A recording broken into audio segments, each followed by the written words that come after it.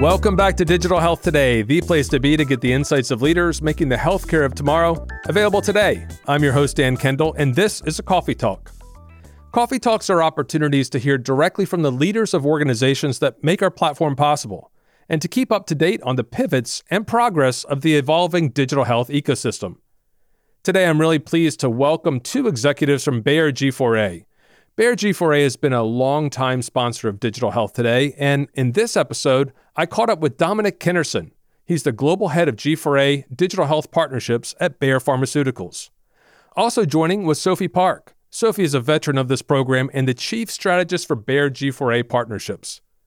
Dominic and Sophie are both Americans based in Berlin, Germany, and Dom shared a story about how a chance meeting at a bar in Washington, D.C. put him on a path to becoming an executive at a world-class pharma company. We also spoke about the impact of COVID-19 on the Bayer organization and, importantly, how it has changed the expectations and opportunities for companies of all sizes who are working to make a dent in healthcare. Now, earlier this year, Bayer G4A had a call for applications. They're looking for innovative companies that are ready to make a difference with the support of an important global player. After months of hard work and vetting through all the applicants, they're about to announce the finalists for this year's Bayer G4A program. Now, while we don't know the companies they've selected at the time of this recording, they will be announced very soon at a global virtual event taking place on Wednesday, November 18th, 2020. Now, if you're listening to this episode on or before November 18th, scroll down in the show notes and click to register to attend. It's taking place at 11 a.m. Eastern Time on Wednesday, November 18th. You can register on their website at events.g4a.health. If you're tuning into this episode on November 19th or later, just scroll down to find the names and links to the companies that have been accepted. You can always find out more about the program by visiting g4a.health. Now, without further ado, let's tune into the conversation with Dominic Kinnerson and Sophie Park. Dom, Sophie, thanks so much for joining me. Thanks, Dan. Very happy to be here. Thanks so much, Dan. Really appreciate it. So, Dom, tell us a little bit about your story. Can you give us a little insight about how you came to be where you are and do what you're doing? Coming to G4A is actually a bit like coming back to my roots, so to say. So I actually started out in digital health about 15 years ago, working for a company in DC called Revolution Health. And Revolution Health was a subsidiary of Revolution, which still exists today. But Revolution Health was a company that was clearly about 10 years ahead of its time. It was founded by Steve Case, who most people know as the America Online co-founder. And of course, he had the whole AOL Time Warner acquisition or merger, back in the late 90s, which was, of course, the precursor to the dot-com boom. So I worked at Revolution for about 3 years, did corporate development and strategic partnerships. And ever since, I think I've been very close or on the periphery of digital health in some way. Very long story short, I kind of found my way to Bayer after Revolution was acquired, and I found my way through a fellowship program.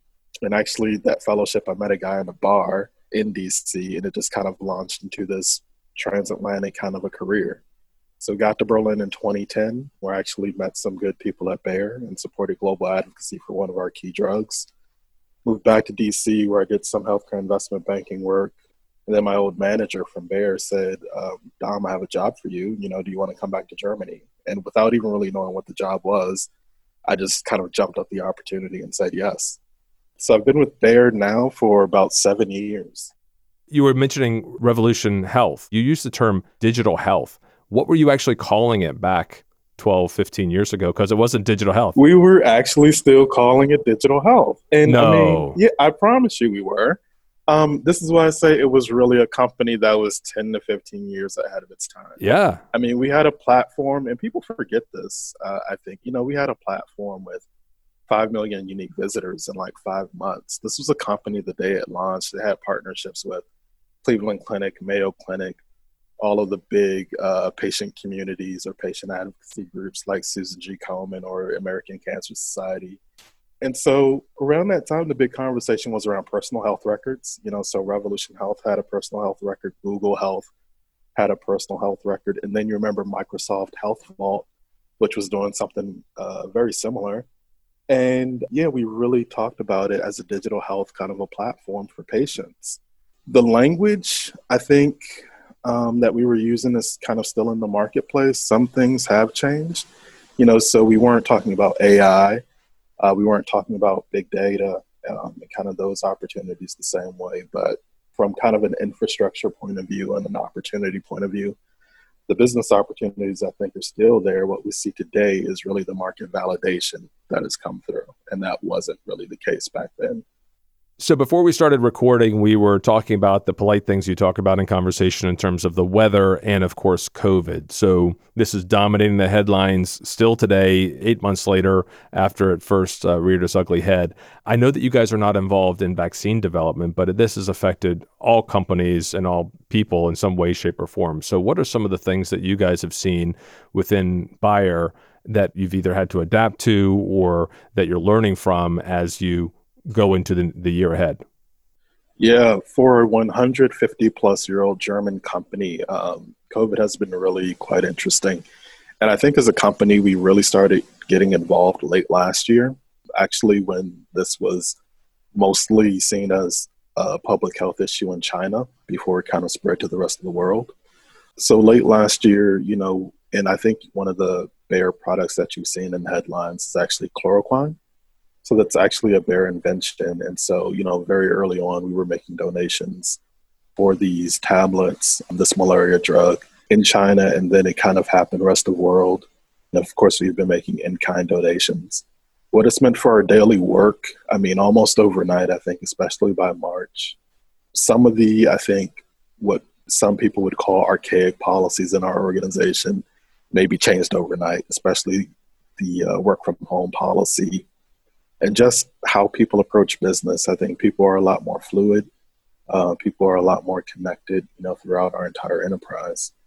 And then I think what we've seen from a G4A perspective is we really have seen the companies in our portfolio reach out and try to reconnect, mostly because they are experiencing what the rest of the market is experiencing. So, they're setting themselves up for fundraisers, for growth. They're also seeing market validation. Some have also been challenged with trying to convert or to switch to remote monitoring for some of their trials. So I think there have been a number of kind of different market opportunities that have happened both inside the company and with our portfolio companies.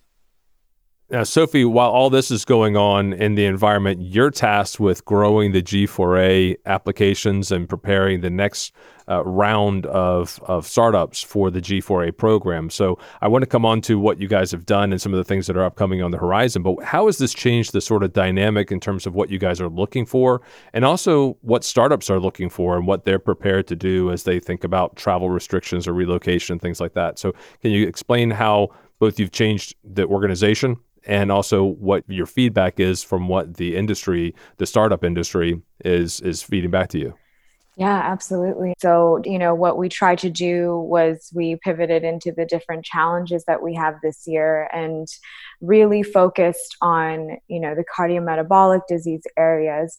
We looked into finding companies that really drive digital solutions and offer, people support varying from, disease management to preventative to remote monitoring. And so really, we try to transform this program to support what's happening now because we see the huge gaps, right, that healthcare currently has and that there really is a lot more work to be done. How's the response been from the industry? Are there a lot of companies that are saying, yeah, we're ready and we know that we can make a difference here and raise their voices to be a part of G4A? Hugely so. I think, again, the market validation aspect that we've seen, when big bankers or big banks see the market kind of validation from a Televongo or, the IPOs, I think in 1 week we had 2 or 3 IPOs. That's unprecedented. So we all of a sudden have a long list of precedent transactions. We have a number of deal mechanics that can be worked off of. And that kind of market validation sends ripples throughout the marketplace, especially a marketplace that's looking for value in areas that are going to be high growth over the next 18 months to 2 years. And I think healthcare is really in that sweet spot. So for our companies, they are kind of seeing the same tailwind. I think they're also trying to navigate, how to actually capture that win, so they're trying to open the sales, so to say. But those opportunities are absolutely there, and we're trying to do our best to support them in that way. Yeah, 100%. And I think, Dom spoke on behalf of our portfolio companies, but what we've seen so far coming in from all over the world, I mean, this is the time for digital health where we are not given a choice whether or not we want to use technology. I mean, this is the time where the world said you have to use it. What do you do when you cannot go in to doctors' offices for months at a time? It's time for people to embrace digital technology and to drive these solutions forward. And that's exactly what we're trying to do. And that's exactly what we've seen from a lot of the applications that we received. And all these companies that we received applications from had investors. They were not just MVPs or prototypes. I mean, these were actual companies that were ready to scale, ready to commercialize with Bayer. So we're very excited about that. So you've no doubt had to make some tweaks to your program. I know last year I was able to visit there in Berlin and participate in your signing day, which was fantastic. I mean, the production, the connections, the people in the room, I mean, from the food to the conversations and the keynote, the fireside chat that was happening on stage and all the presentations from all the startups. It was a great day. I really enjoyed the opportunity to spend time with you there. But obviously that's not happening this year. So what sort of changes have you made in terms of how you're resourcing and supporting these companies that you've selected, but also announcing them to the world? We're not all going to come to Berlin and have a big signing day. What are you going to do instead? Well, no, Dan, I mean, you've been to our signing day before and how do you virtualize what happened last year? And for those of you who don't know, we usually announce all of our, finalist companies on stage, and, they give their pitch and we really celebrate digital health that day. But given the current climate and what's happening in the world, we thought it was really important to not only discuss what integrated digital health really means and these solutions out there, but we wanted to make it accessible to the world. Because digital health is here to stay. And that was very, very clear from, not only the marketplace, but also the maturity of the companies that are coming in, but also how, G4A and Bayer has pivoted to really drive these digital solutions, right, into the marketplace. So you can go to events.g4a.health. We have a full agenda there.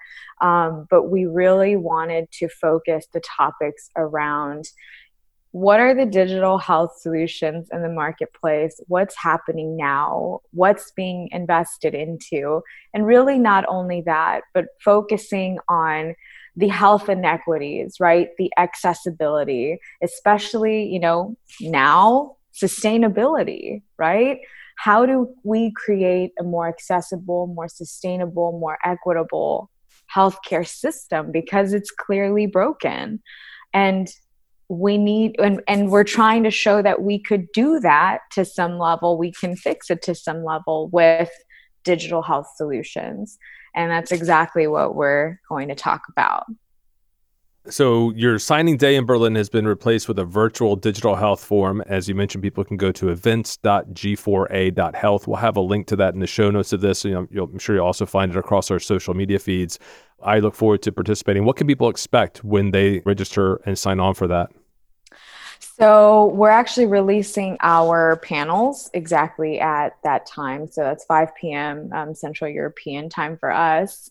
But what's also very exciting is, I don't think any conference in digital health in the world has ever had an entire executive committee of a pharmaceutical company sitting down at a round table talking about the future of digital health.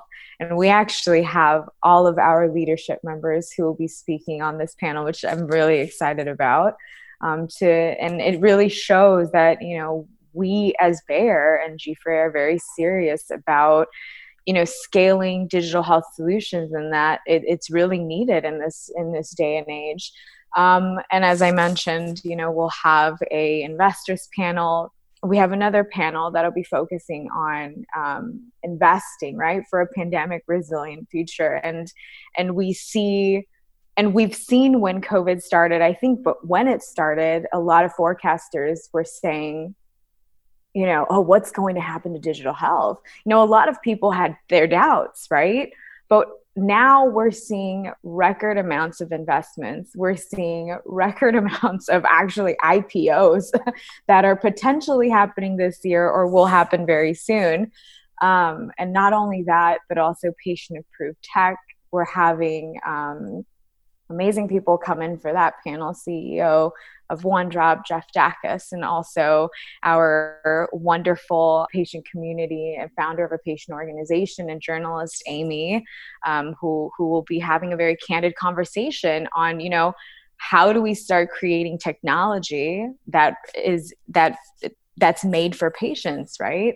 And not only that, but we'll have women's health topics, right? I know this whole femtech revolution happened, a year or two ago, and then it kind of plateaued. But now we're seeing even more data-driven solutions to support women in that aspect. And most important, last but not the least, I would say it's the most important, but it's really health for all, right? And equity and access discussion that we'll be having with leaders around the world, focusing on, the social determinants of health, which is an integral part of driving a sustainable, accessible, and equitable health system. So I'm really excited. One of the things you touched on, I just wanted to double click on, is around the patient involvement that you have. And I know that you guys have always involved patients in this program in some way, shape, or form. But again, in the idea of adapting and pivoting and improving the G4A program, you've actually expanded and adapted the patient role going forward for these companies that you've selected. Can you tell us about that? Yeah, so in the past years, we've actually, as you mentioned, had a patient panel who selected the finalist companies that would come into the program. However, this year, we wanted to actually integrate the patient voice into actually coaching some of our companies that come in. And so what we're actually doing is hopefully we'll have a patient committee who will be there to really be a sounding board, actually, consistently throughout our program. So we're super excited about that. Well, brilliant. So again, reminder for everyone who's listening, it's November 18th. You can find out more by going to events.g4a.health. It's free to register. It's at 11 a.m. Eastern Standard Time and 5 p.m. in Central Europe. Look forward to participating in it myself and hopefully seeing you all there. Sophie, Dom, thanks so much for joining me. Best of luck on November 18th. I can't wait to hear the companies that you've selected. And thanks so much for all the support that you guys have given to the digital health community at large. You guys have been real pioneers, both as an organization, but it really comes down to the people who are driving it. Dom, we're thrilled that you're there in place. And Sophie, glad that you're there to continue the evolution and development of this program. So thanks very much for being on the program and for your support of Digital Health Today. Thanks, Dan. Thanks, Dan.